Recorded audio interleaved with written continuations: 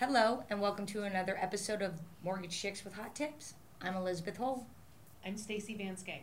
I'm Cindy Walker. And I'm Kim Hairsted.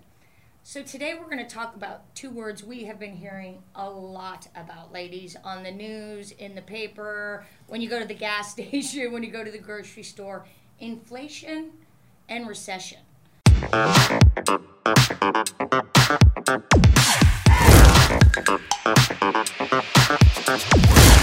So first of all, what is inflation?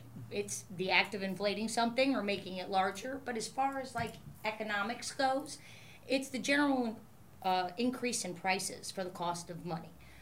And, you know, you may say, well, how does that directly affect the mortgage industry? When people are borrowing less money, less people are investing into the stock market for mortgage-backed securities.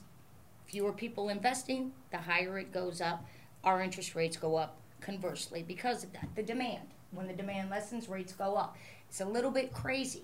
You know, unfortunately, on the heels of the pandemic, we had shortages and then inflation, and it has just been hard on all of us. Yeah, inflation is back in a big way, and what that means to borrowers is, it proves to be a stubborn foe. We basically, during COVID, we all kind of went into our cocoons, and we weren't spending, and then the stimulus checks came out, and they wanted to encourage everyone to spend. So everyone started spending a little bit more, going out, going to restaurants, you know, kind of putting money into the economy. And then all of a sudden it's like brakes are slammed on.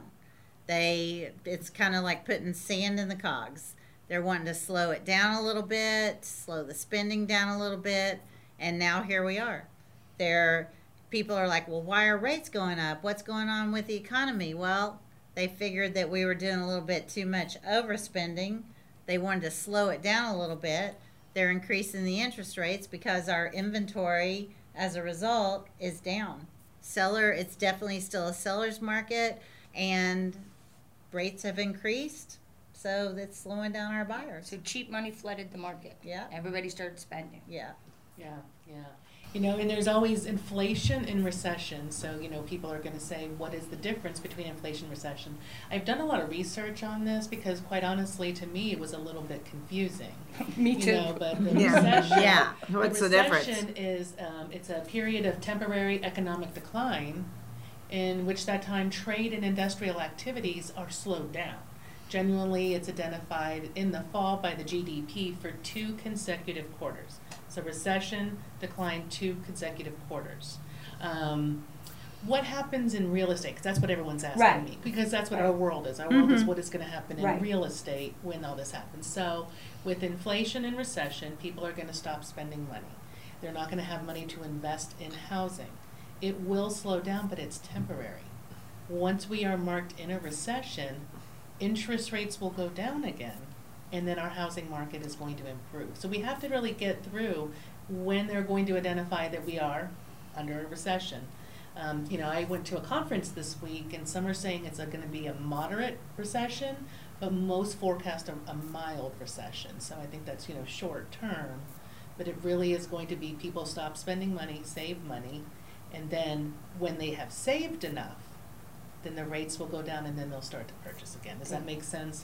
It Yes. does make sense. And what's that term that you used, Elizabeth? Oh, I have been seeing this, and I'd love to say that I was the one who made it up, but I have been seeing it a lot on the internet, that we're married to the house.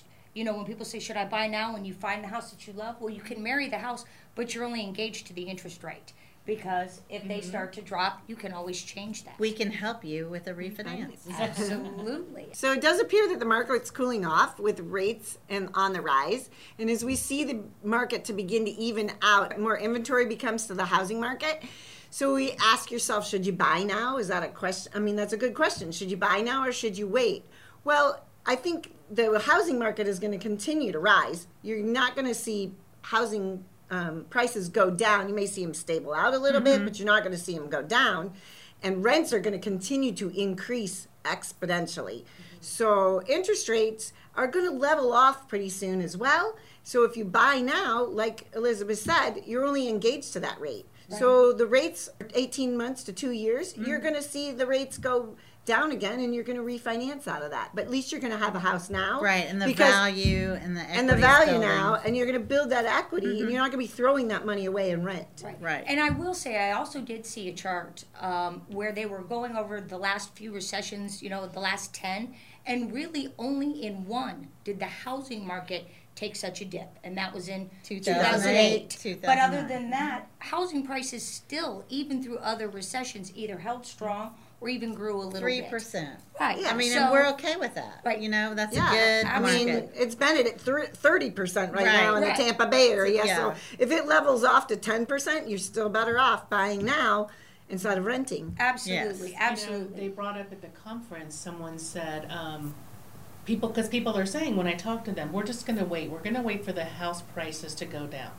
House prices have not Not declined gonna in a happen. decade. Right. So are you going to wait a decade to buy a house? Right. Because that's what you're going to do if you're waiting for them to go down. Absolutely. Now, the appreciation that they forecast in our area is 12 to 13% next year. We've been up into 30 and 40% for the last few years.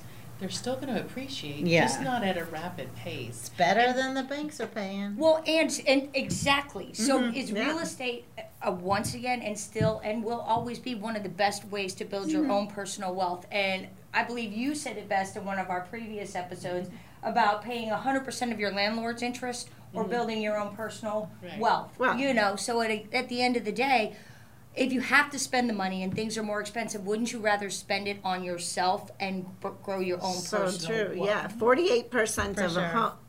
Homeowners have more net worth than people that don't have homes, that don't own a Absolutely. home. It's the best equity builder for sure. Absolutely. For sure. All right, so to recap, it seems like inflation and recession are something that we just kind of go through in waves. And it's something that, like growing pains, we've got to go through, but it shouldn't paralyze us from moving forward and growing our own personal wealth. So don't let it discourage you from getting out there and shopping and looking at your real estate opportunities, and call one of us, because it might not be as bad as what you think.